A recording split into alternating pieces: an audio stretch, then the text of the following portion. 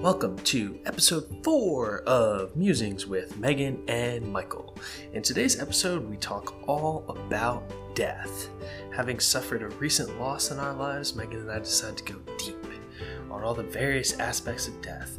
Why people die, why animals die, what we do when someone passes, what humans used to do, a little bit about reincarnation. Then we move on to something that we've decided to call trickle-down charity, how to train empathy, how to actually make the right decision, and we assure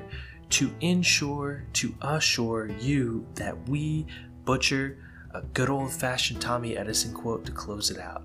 So stay tuned for episode 4 of Musings with Megan and Michael. What do you want to talk about today, Michael? That seems so staged. Listen, tell us about your cat. Oh. So we had 2 cats. We got them last probably October, November. Christmas. I got them for Megan for Christmas, and they were born in October. We got them November. We got them the end of November, and we got 2 brothers from a litter. One was black and one is orange, and we named them Kyle and JB after the main characters from Tenacious D, the band, and also the movie Tenacious D and the Pick of Destiny. So one of them's name is Kyle Gass and the other one's name was Jack Black, but we ended up just calling them Kyle and JB. And well, JB's not with us anymore. We think he got hit by a car. So at least we found his body, though. That would have been worse if he was still missing, because we'd be looking for him forever. Yeah, he was missing for like 4 days before we found him, and then I was on the phone with Megan because the neighbors had texted her because they saw her post on Facebook that they found a cat, and I had to go over, and they had the body in a box, and I had to like look in the box, and it had already been a couple of days, so he was basically just like a black furry beach ball.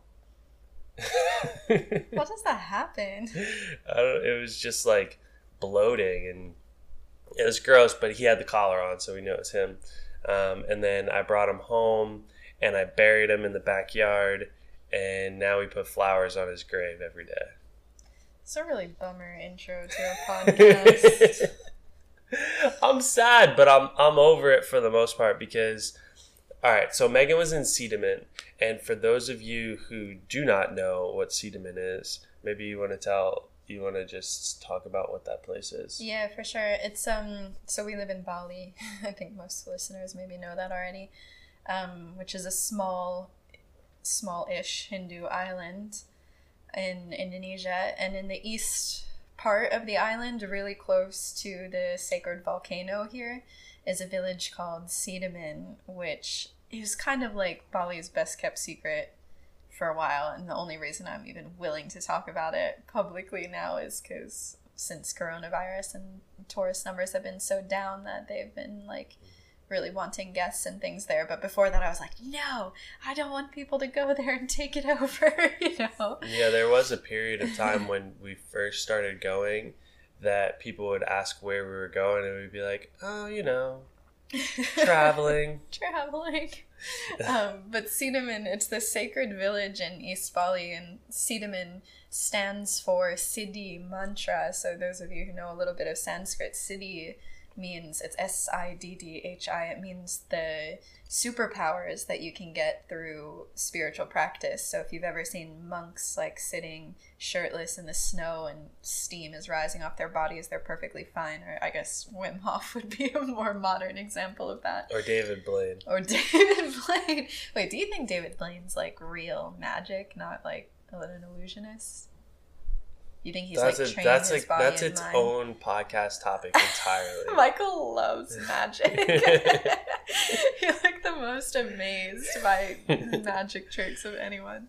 But I love magic too. And I think like that kind of real magic. So yeah, so Cedarman is supposed to be a place that has a very high concentration of people who have these kinds of siddhis, and it has the highest number of priests and priestesses in all of Bali and healers and things. So it's, first of all, just a beautiful, beautiful village with like sprawling rice field terraced hills down the mountainside, and you can see the volcano in the background, like the most beautiful views and vistas there, and just probably what old school Bali was like before it became such a tourist destination, you know? And from the place that we go to the most at night, you can during the day too, but it's really apparent at night that you can see the ocean. So you're sitting in one spot where you can see all the way down this river valley through all these rice fields where there's like almost no construction. It's just kind of just nature that it spits out to the ocean, and then back the other direction you can see this gigantic volcano.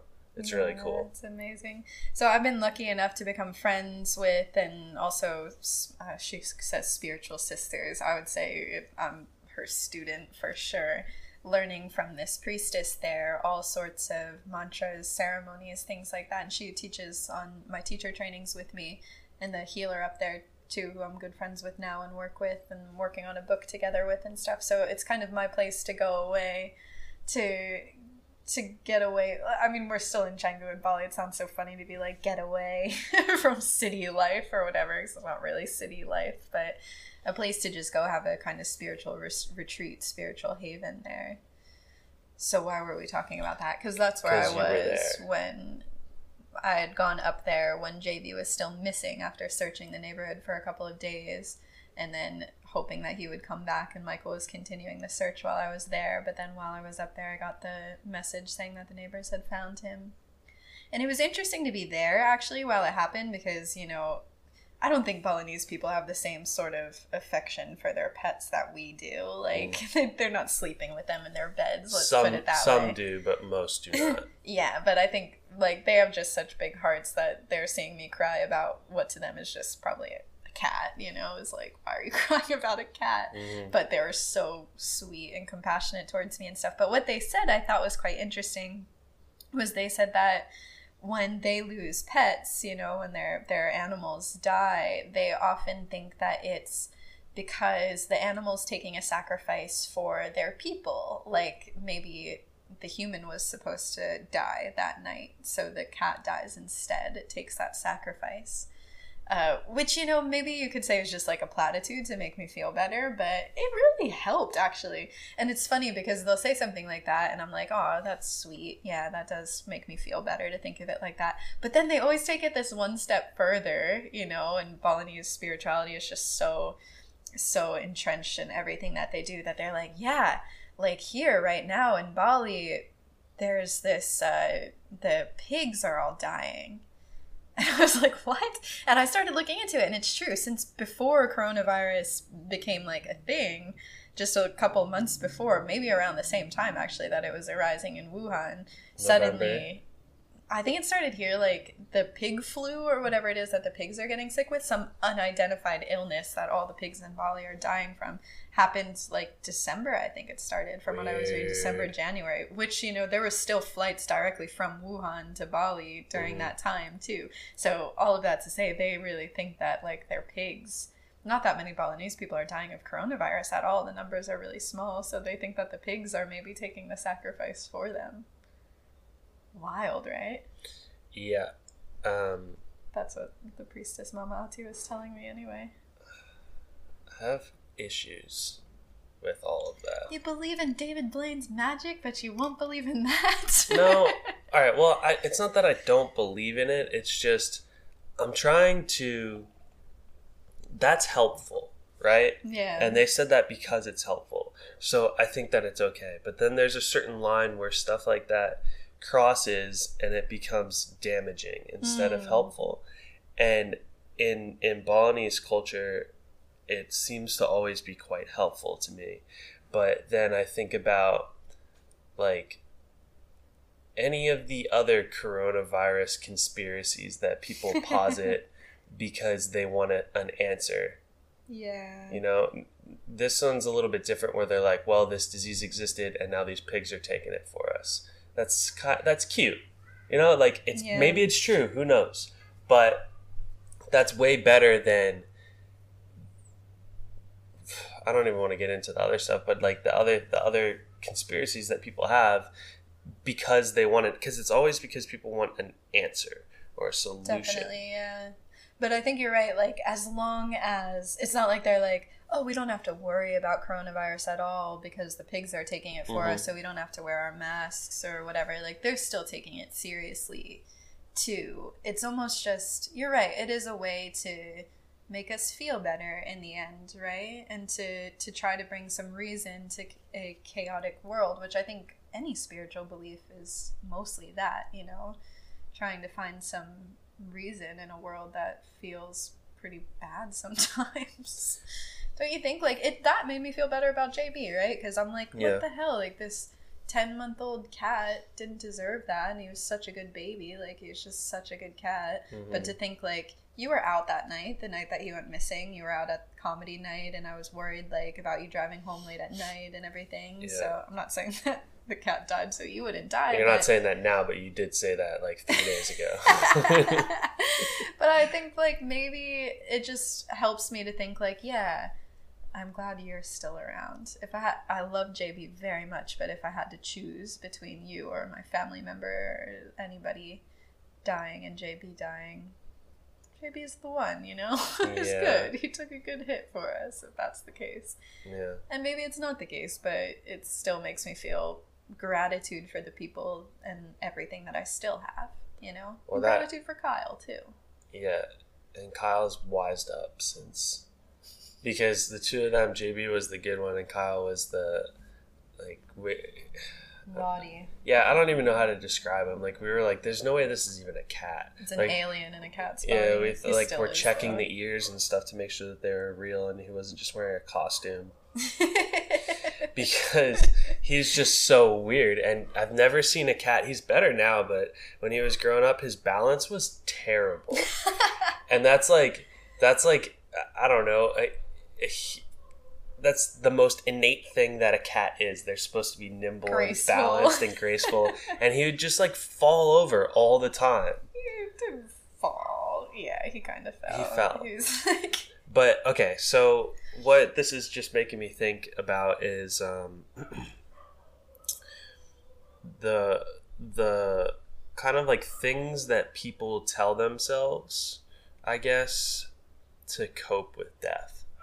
Yeah, whoa. Because it was a cat, so it's not that big a deal. Yeah. We've both, had other people in our lives die and other stuff happen. And the alternative to what Shri or Ati was telling you about the pigs and, the reasoning and stuff like that, the alternative is the world is chaos. There is no answer. It's all random. Yeah. Etc., etc.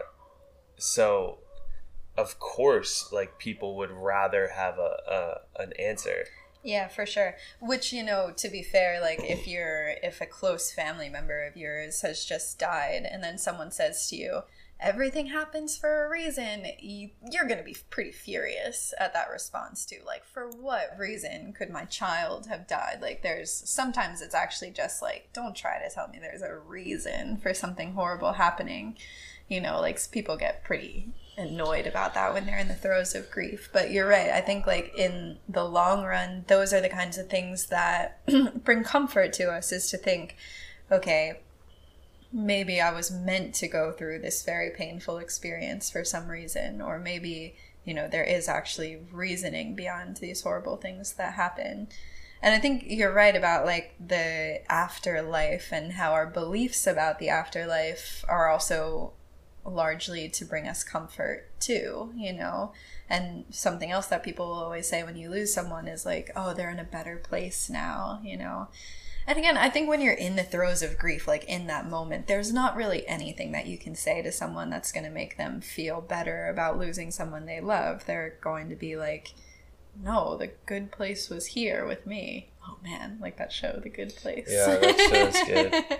But yeah, like in those moments, it's really difficult to say anything that's going to make it make sense, because it doesn't make sense. It's really hard for us to cope with. But in the grand scheme of things, for me anyway, I think like learning about different theories about the afterlife and the soul's journey have brought me a lot of comfort around the idea of death. And I see it happening here in Bali too, where they very strongly believe in reincarnation. And in fact, we have like quite a lot of proof of reincarnation, where their attitude around death is just very different. You know, there'll be, you know, people were saying to me when JB died, like, oh, he had such good karma in this life and you blessed him so much that he's going to come back in a much happier, more beautiful, more amazing life next time, you know? And it makes you almost celebrate the passage then, you know what I mean? Not that we celebrated JB dying, but that was kind of people's response to me here was like, oh, that's great. Like, think of what a beautiful life he's going to have next time because you gave him such a sweet life this time, you know? Yeah, it's funny because like I always start sentences like that. Let's hear your joke. Anyway, like ancient Greece or the Native Americans or the Egyptians, they all had these rituals to do to the body. The Norse, like the Vikings and stuff like that, they had rituals, right? But their rituals back then were, we need to put coins on the eyes of the body so that they have money to pay the ferryman to get across to the afterlife, to the world of the dead, or you know, insert whatever, like all the things the Egyptians used to do to their pharaohs and stuff to ensure that they had the best afterlife possible. Yeah. That's how they, I'm gonna help you out here. That's how they viewed funerals and things like that. But nowadays we don't think about it like that anymore. So a funeral, mourning, grieving, like all those periods are purely for the people that are left. I would not agree with that, actually. My mom was just telling me they went to a funeral last week for a friend's mother, and Catholic funeral, you know, the classic funeral. And the priest was saying about, oh, I know some of you are worried about the soul of this woman because she wasn't administered her last rites. You know, the final sacrament in Catholicism is these anointing of the sick, they used to call it, but now I think they call it the last rites, when someone's clearly dying and she died before they could anoint her, right? So the priest made a point to say, I know some of you are worried about her soul because she didn't have her last rites, but really this moment, this service is when the soul can then ascend once they've had this final service. Which, like, he really, like, made it that final mass, that funeral mass, was that important for the soul, like, that ritual. And there's the incense there, just as there is here and everything, you know, different kind of incense. But that final mass was now, like, him allowing the soul to ascend, you know. So I think we do absolutely have a lot of rituals around death that are not just for the survivors, but also for... I mean, that's Catholicism, but definitely here in Bali, they have their death rituals as well. Sorry, I didn't mean to... No. It's interesting because all the people who are losing faith, like, that's what, you know, that's how spiritual people will term it. The people that are losing faith and don't believe in faith anymore or believe in God or anything anymore, they don't have that anymore. Like, that probably was a huge sense of relief for people in the audience at that funeral.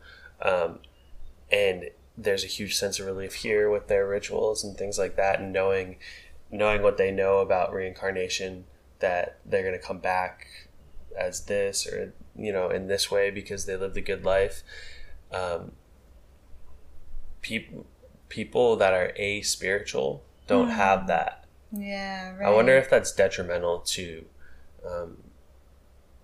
their development or to their, like, grieving process. Right. Because in the end, like, I'm sure the soul doesn't care, you know? The soul moves on and is at peace. Like, the soul was not waiting for that mass, in other words, and the soul doesn't care if you put eyes on the coins on the body's eyes and stuff like that. So in the end, you're right, it is still for the comfort of the people to think, oh, we've sent this soul off in a beautiful way, you know, we've honored this soul, so it is really still for them.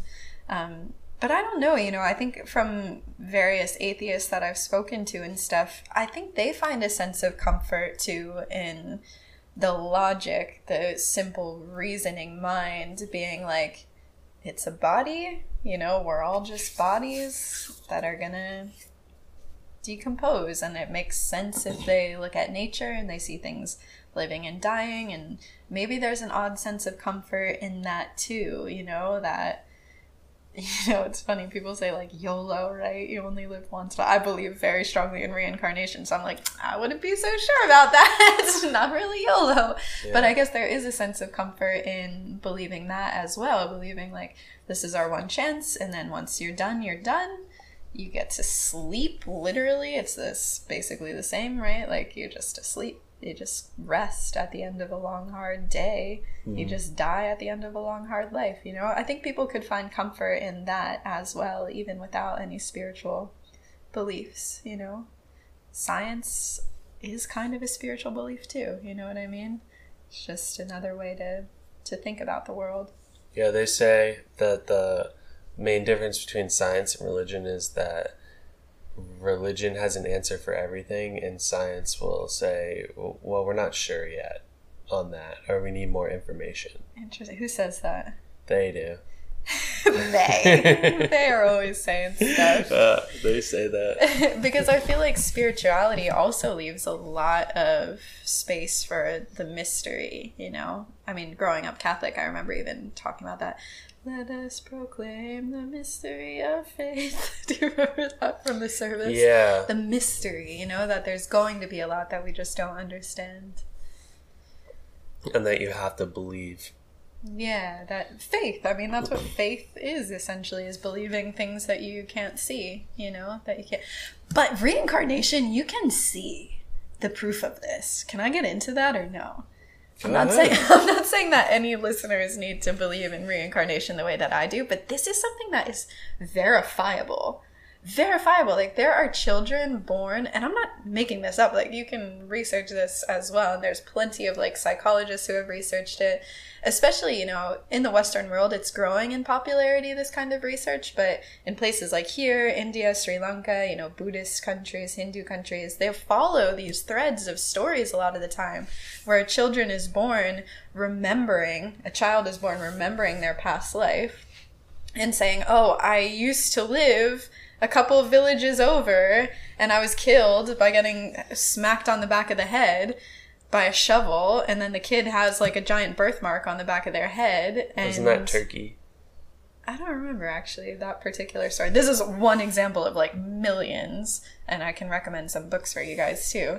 But that one, like, they went and they confirmed it. They found the parents of that child in the previous life, and he was able to go like, Mom, Dad, like, identify his parents, talk to them about it, tell them where his body was buried, because it was buried and no one had known what happened to him or where he had gone. He had been killed by an angry customer. It's like, this kind of stuff has been verified a lot. Even, you know, in the States, there are little kids who will go to museums and things, World War II museums, and see themselves in pictures and be like, that's me, that's my friend so-and-so, that's my friend so-and-so, we used to ride that plane, and be like talking about parts of the plane that they should have no idea what they are because they're a 5-year-old kid who has no clue about anything.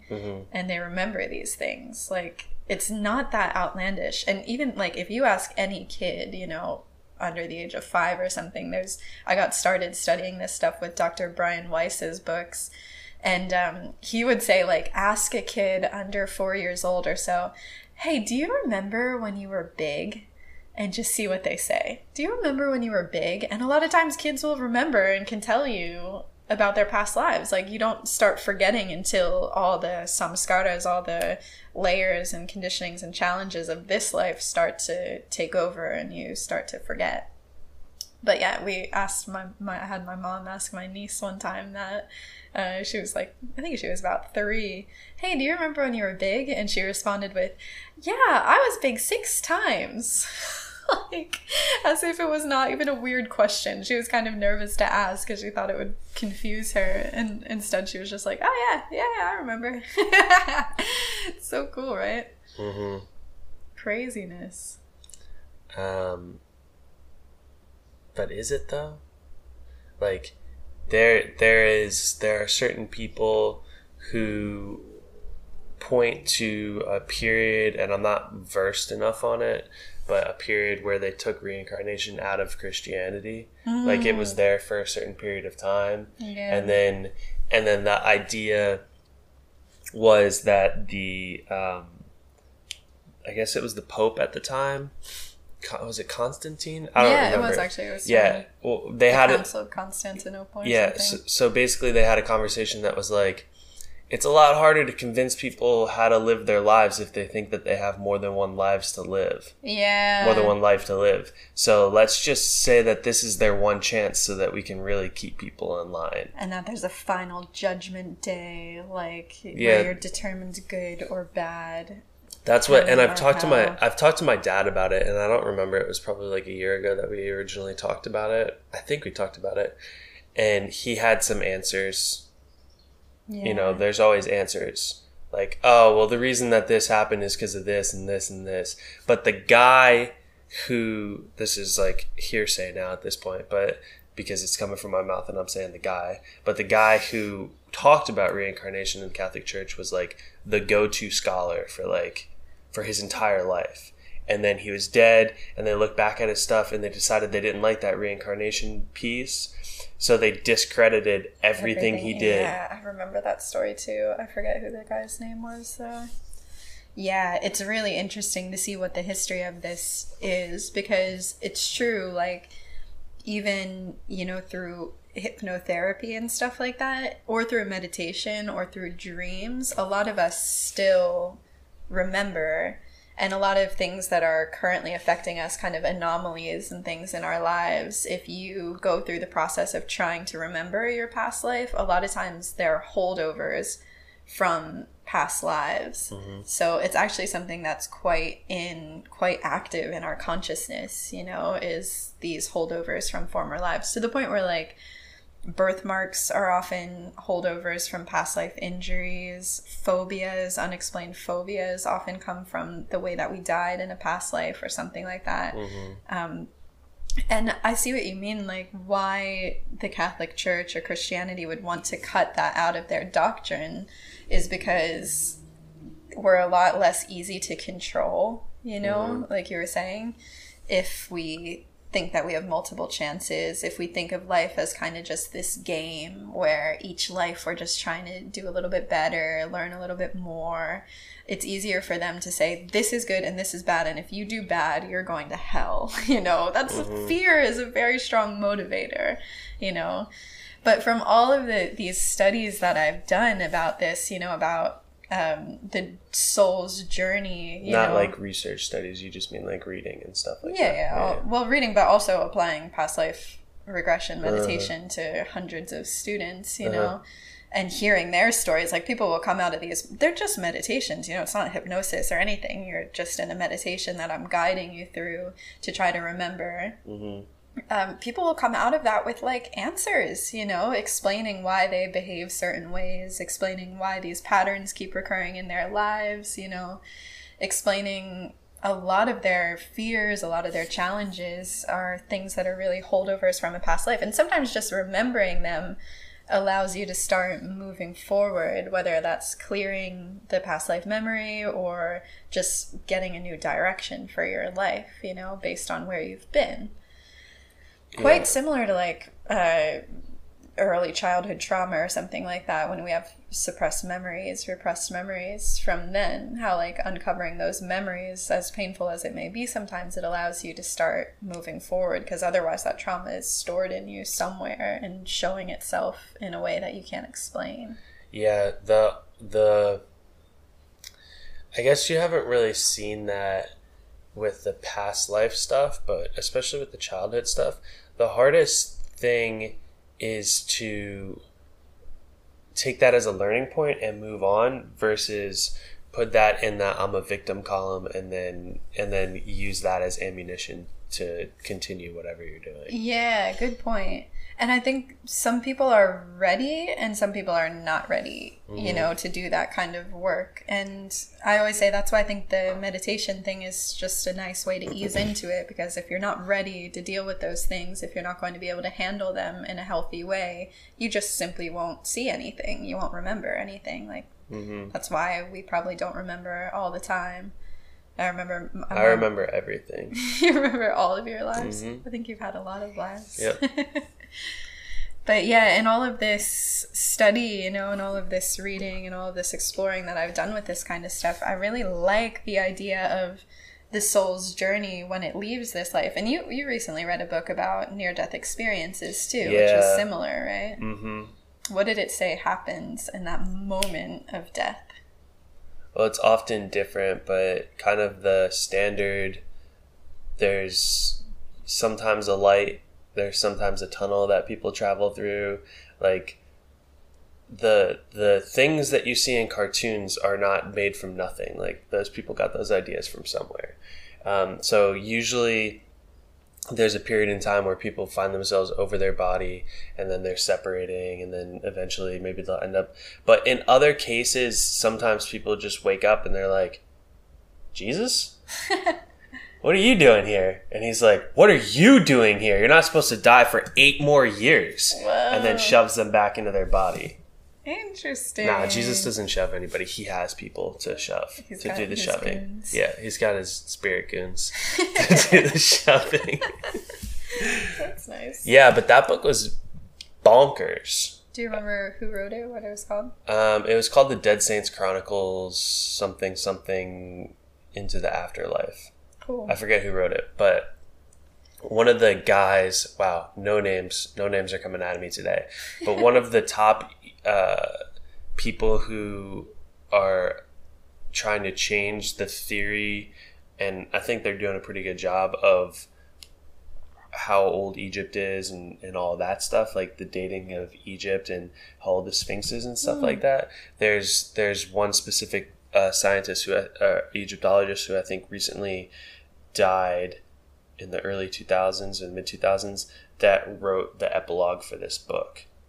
So it's like these kind of like high level guys. The guy who wrote it, super Christian, but also had a Zen Buddhist teacher for the majority of his adulthood who taught him how to a Zen walk through the Christian afterlife. That's the subtitle. Who he had a teacher who taught him how to do bonsai tree.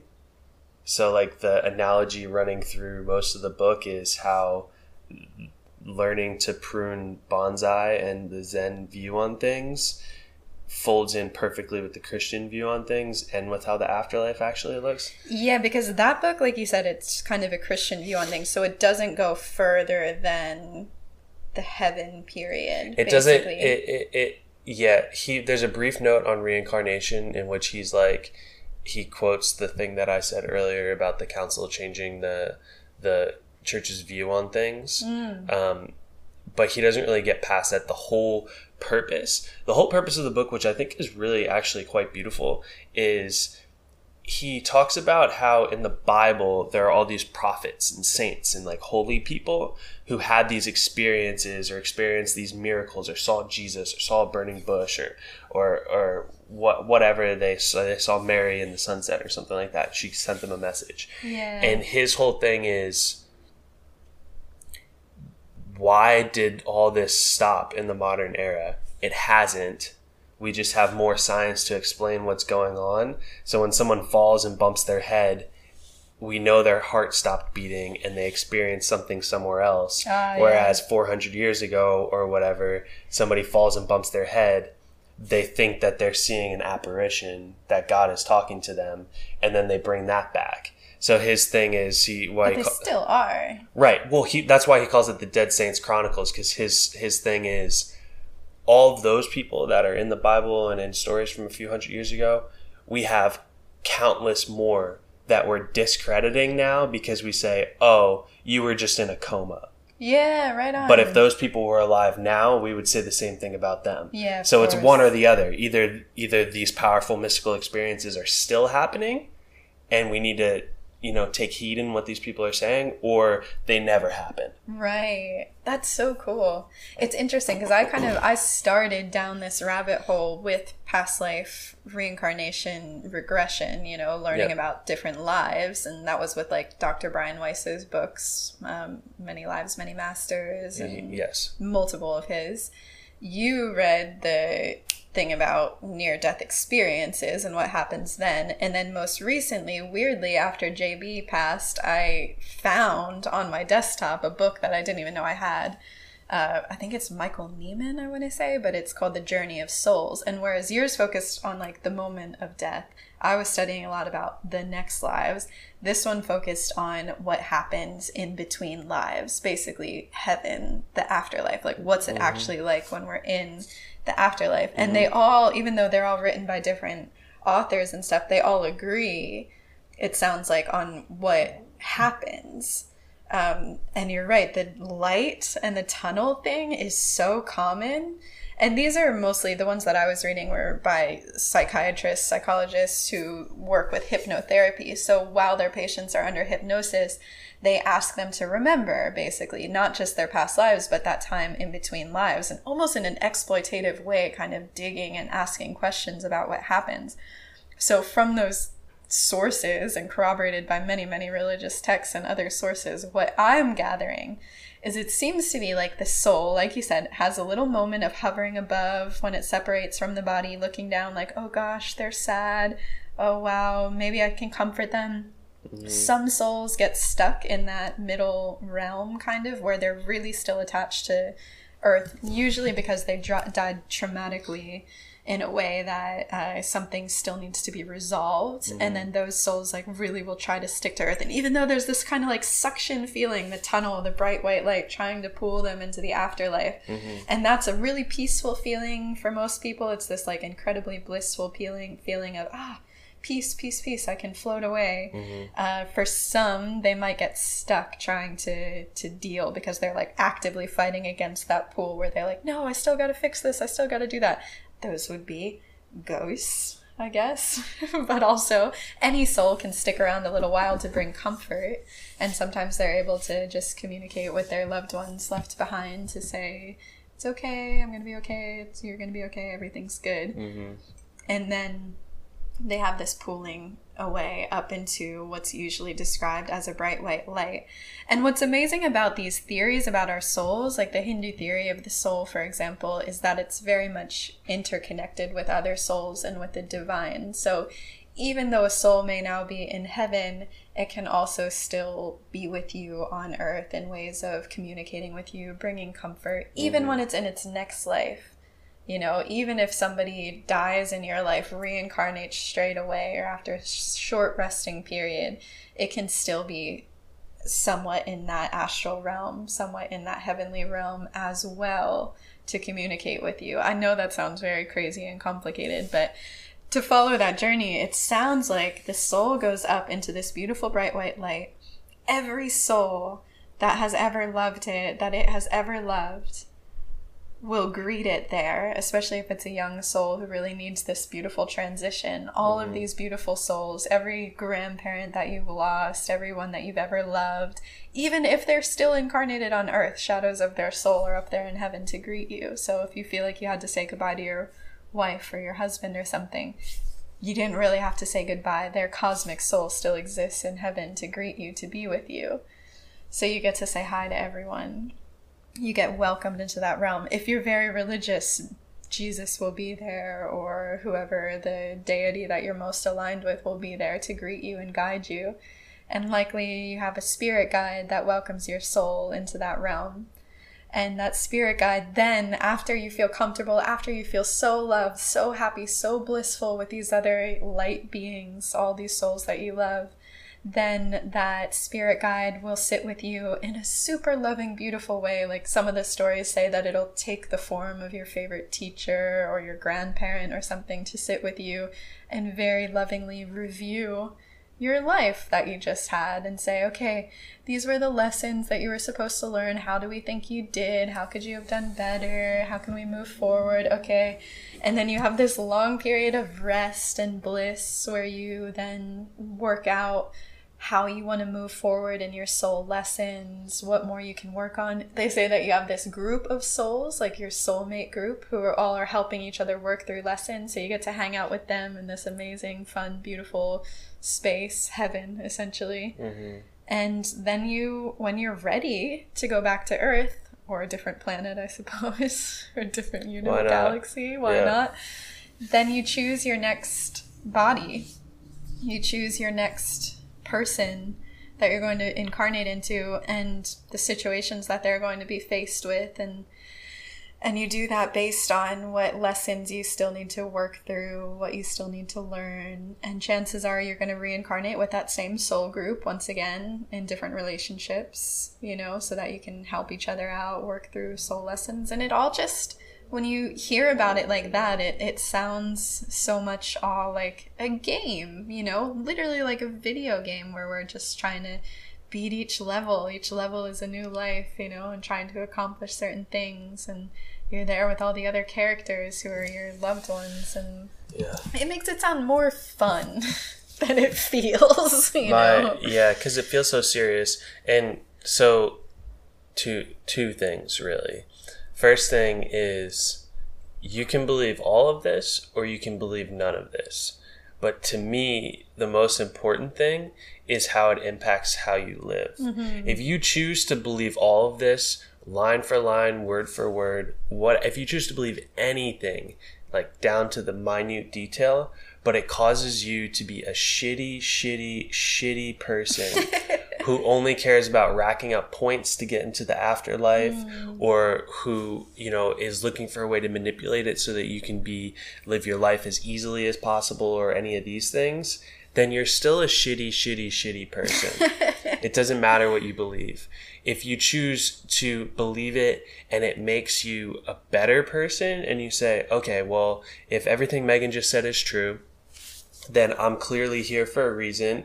These people are clearly here surrounding me because we have experiences together and they're here to help me. Then I'm going to do everything I can to learn as much as I can and to be as helpful to them as possible. Amazing. Or if you choose to believe none of it and you're a shitty person, then same thing goes for you. Fine, don't believe anything. Keep being a terrible person. There's no reason to live life. How's that working for you? Or you can choose to believe none of it and still believe in doing the right thing and trying to be a good person and all that stuff. All four of those paths, it doesn't really matter what you believe, because all that matters is really how you're acting right now, from my point of view.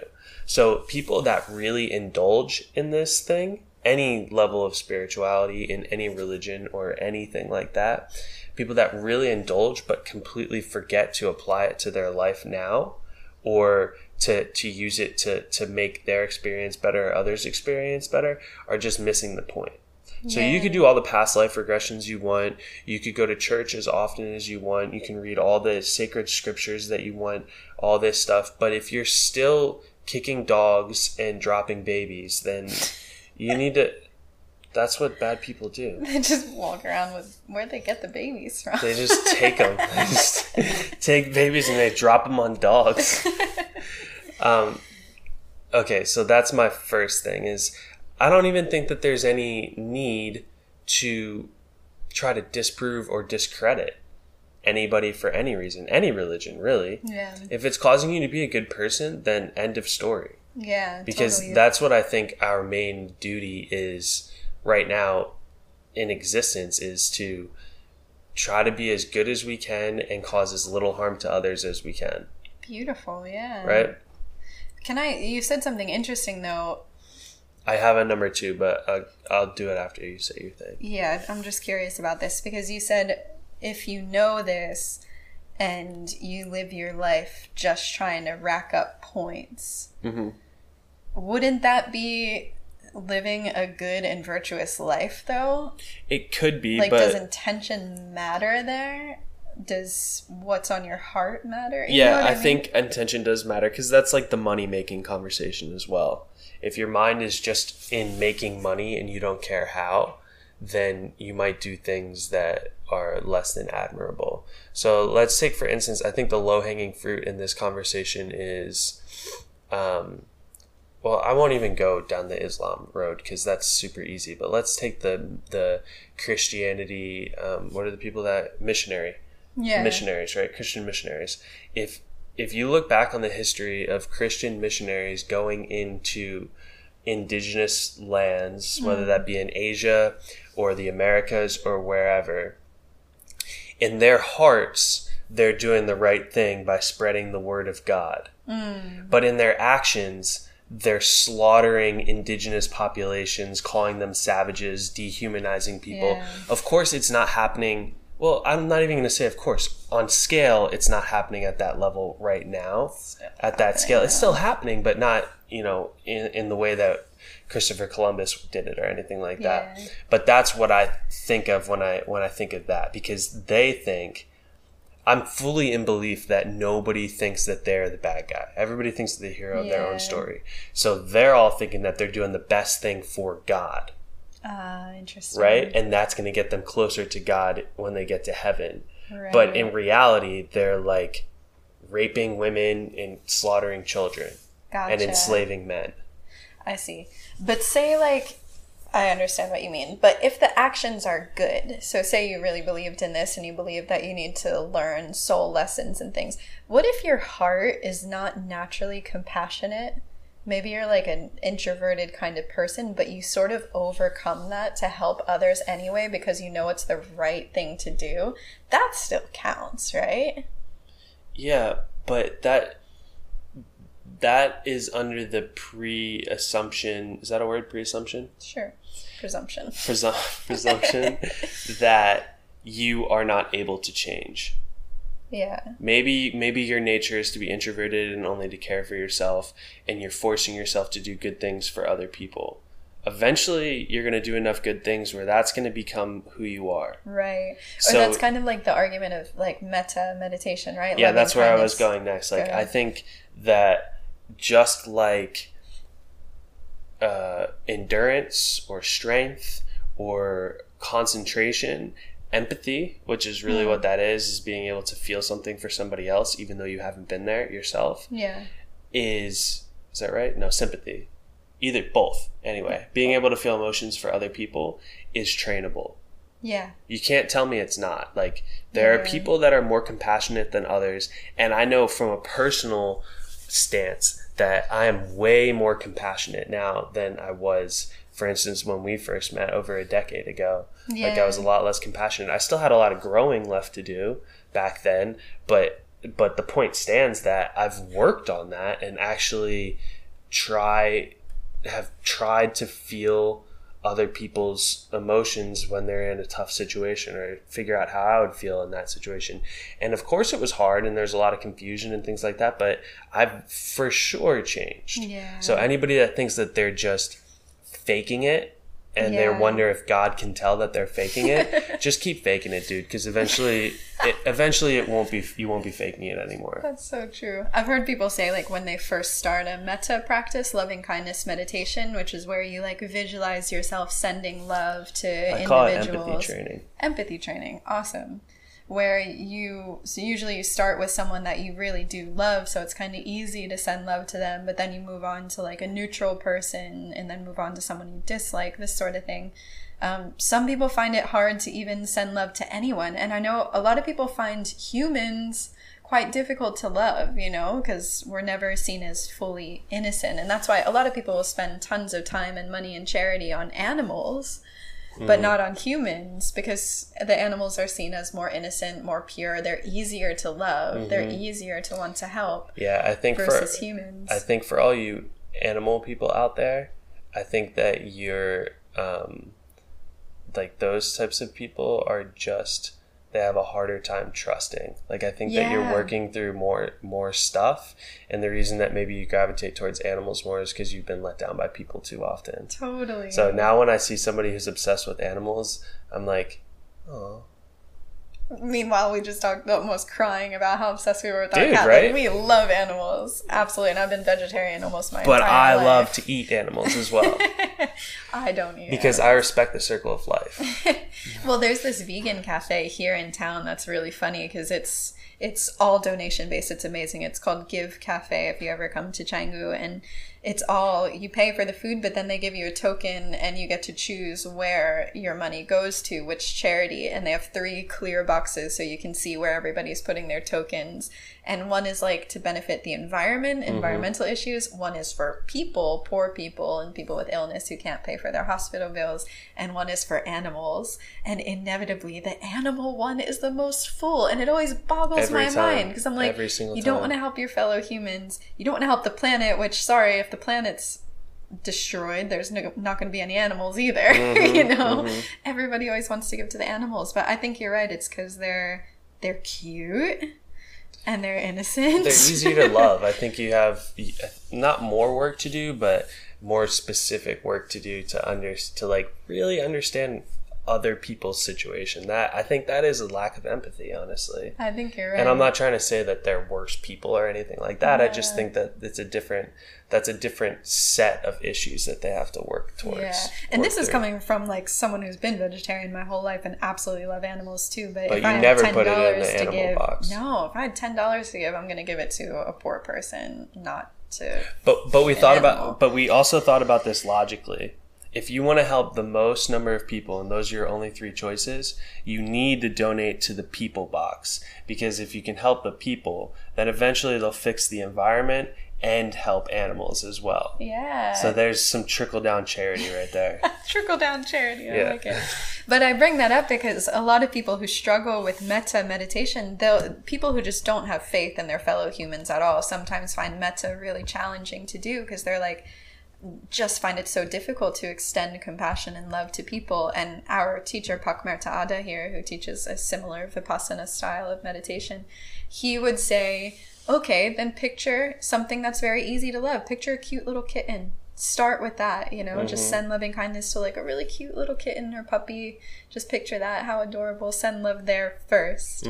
And then build up to people, you know, and then build up to difficult people to love and things. So you're absolutely right that empathy can be trained for sure. And you should train it. Yeah. And that's something that I'm kind of messing around with some people that I'm working with right now. Yeah. Is programming training blocks that overlap, like physical training blocks that overlap with mental training blocks. So not like blockages, I mean like periods of time when I say blocks, so that, hey, because there's this idea in fitness, in military fitness especially, where it's the burden of constant fitness, where you can't always be the strongest, the most lean, have the most endurance, and be the most capable and flexible. Like those are different bars. And as one goes up, the other ones kind of lag behind or maybe even drop off. So you have to constantly change your focus in your training in order to maintain a high level of fitness across everything. Right. But they're never all going to be all the way up. So the way that I'm looking at meditation or mental training now is there are a few very clear aspects that you can train, be that concentration, attention, focused awareness, empathy, a couple of other ones that I'm working on as well, that those are all aspects of the mind that we should all train. Right. But when you hear people talk about meditation, it's often in this like, do what feels right, here's this type of thing kind of way, sort of like do just whatever. And what I'm messing with now is, what if we approach this from like a very, not standardized, but a more strict way, where you kind of focus on one type of meditation for a little while and then move to the other and then move to another and then come back to the first one and allow those to build up on each other, which I don't know, I think is interesting. Of course I do, because that's what I'm doing. That's what I'm dedicating my life to, so that right would be now. Interesting. Okay, so then the second thing that I wanted to say, as you were talking about how this is all silly, if you look at it from a many lives perspective, where like you can very clearly see that this is just a game. Yeah. My favorite, if you haven't watched Midnight Gospel yet, like Duncan's show, Duncan Trussell, he has a podcast that we love, which I'm sure we mentioned already, probably in every episode of this. He made a show on Netflix that's essentially conversations from his podcast turned into like cartoon adventures, animated adventures, basically. And there's one conversation that he has with the guy who trains Buddhist meditation. I forget, Theravada meditation or something like that. I'm not sure which one, but they get into Who was the teacher? Do you remember? They get into a conversation. Justin Lowe, maybe something like that, is a younger guy. Okay. And they get into the conversation about this being a video game. And in fact, what really working through yourself and really understanding why we're here and what we're doing is not to rack up points to get to the afterlife for whatever. It's not to become the richest or the most handsome or whatever. All of those things are still constructs within the game. And actually the main goal is to realize that you're sitting on a cosmic couch somewhere with a controller in your hand. And the main goal is to realize that you can hit pause and put the controller down at any moment and walk away, and then actually get the big picture. And that's what the goal actually is. What is that metaphor referring to, though, in our daily lives? Like hitting pause on the controller, is that meditating? Is that sleeping? No, because you know what I mean? Like, yeah, it could be anything, but actually it's just perspective. It's a perspective shift to go from being entrenched in the warfare of day-to-day life to recognizing that there's some much bigger things at play. So just go left or just go right, because it's all still a game anyway, and this isn't really you, and you're actually somewhere else, and you're just controlling this avatar that is deciding to make decisions, and none of them are right and none of them are wrong, but they all have questions that they can answer. They all have goals that they could help you achieve. Yeah. So it is like, it's a choose your own adventure thing where there's no right answer and there's no wrong answer. So like the gravity of all of your decisions, you can just take that off of it, because this is practice. For what? Who cares? I like that a lot, and I feel like I've seen that exact thing described in so many different ways in so many different scriptures and texts too, where like even the Yoga Sutras of Patanjali would call that Chitta Vritti Nirodha, quieting the fluctuations of the mind, which means the video game we think we're in, right? What they would call Maya in Sanskrit, the illusion of life, is like constantly just running through our minds. And it's the main thing that we're so entrenched in. We think that our thoughts are our reality. We think that our thoughts are everything, and that we're stuck in this game. And that actually, like Patanjali would say, the practice of yoga, which at that time was really just referring to meditation, pranayama, these sorts of things, stills all of that chatter, stills it. It just quiets it and allows you to basically hit pause, like that's exactly the kind of metaphor that would have been used, is to just hit the pause button, to kind of, that's my problem. Hey, you and I talk about this a lot, where I'm like, it's a game, it's all a video game, and I'm in it, and I gotta make the right decisions and do this and that and that. But actually, you're right. Like, what I really want to do is just hit pause and just rest and just be like, it doesn't matter which way I go. Because there's this idea, and I told you before how I struggled with this coming out of the Marine Corps, because there is black and white, there is right and wrong decisions in the Marine Corps. And there's this idea that most of us have that's like, is this the right decision? Should I invest in this company? Should I study this thing? Should I move into this neighborhood? Should I do this or this or this? Like, is this the right move? People ask that all the time. Is this right? Am I doing the right thing? God, give me a sign. Show me the right way. It doesn't matter. Yeah. Like, they're all right. Yeah. How about that? There is no wrong answer. You just have to be okay to live with the consequences. If you choose to live in a shopping cart under a bridge, you're going to get rained on. That's the consequence. But you can still enjoy that life if that's what you want. That's still a way to live, right? That's so true. Man, it's hard. Like, making the right decision puts so much pressure on us, you know, this need to be right, this need to do it right. Like, there's so many different ways to live a life. Yeah, well, that's the fear of failure, I think, also. That's a huge issue for a lot of people, because they're like, oh, I need to be right so that I'm not wrong. As if those two are, like, there's a duality between right and wrong. But what if there's not? What if there's just right? And what if the only way that you can be wrong is by not choosing? Yeah. That's by cool. acquiescing. Yeah. That's I think that's a major issue in America right now. There's, I forget who I was listening to talk about politics, but they basically summed it up into all of the issues that America is facing right now is due to the acquiescence of the majority. Yeah, I could totally see that. Because it's easy to just let things keep going the way that they're going to go. Yeah, versus actually taking a stand and making a change. Mm-hmm. For sure. It was like that Thomas Edison quote I think you gave me, didn't you? Where he said, we've recently found out that Thomas Edison maybe wasn't such a good guy. That's a mild way of putting it, but go on. But he said something along the lines of, I've failed 1,000 times on my journey. Wait, that was so not it. I'm gonna let you struggle. Yeah, it was something like, I haven't failed, I've succeeded in 1,000 wrong ways on my journey to finding the right way. Something like that.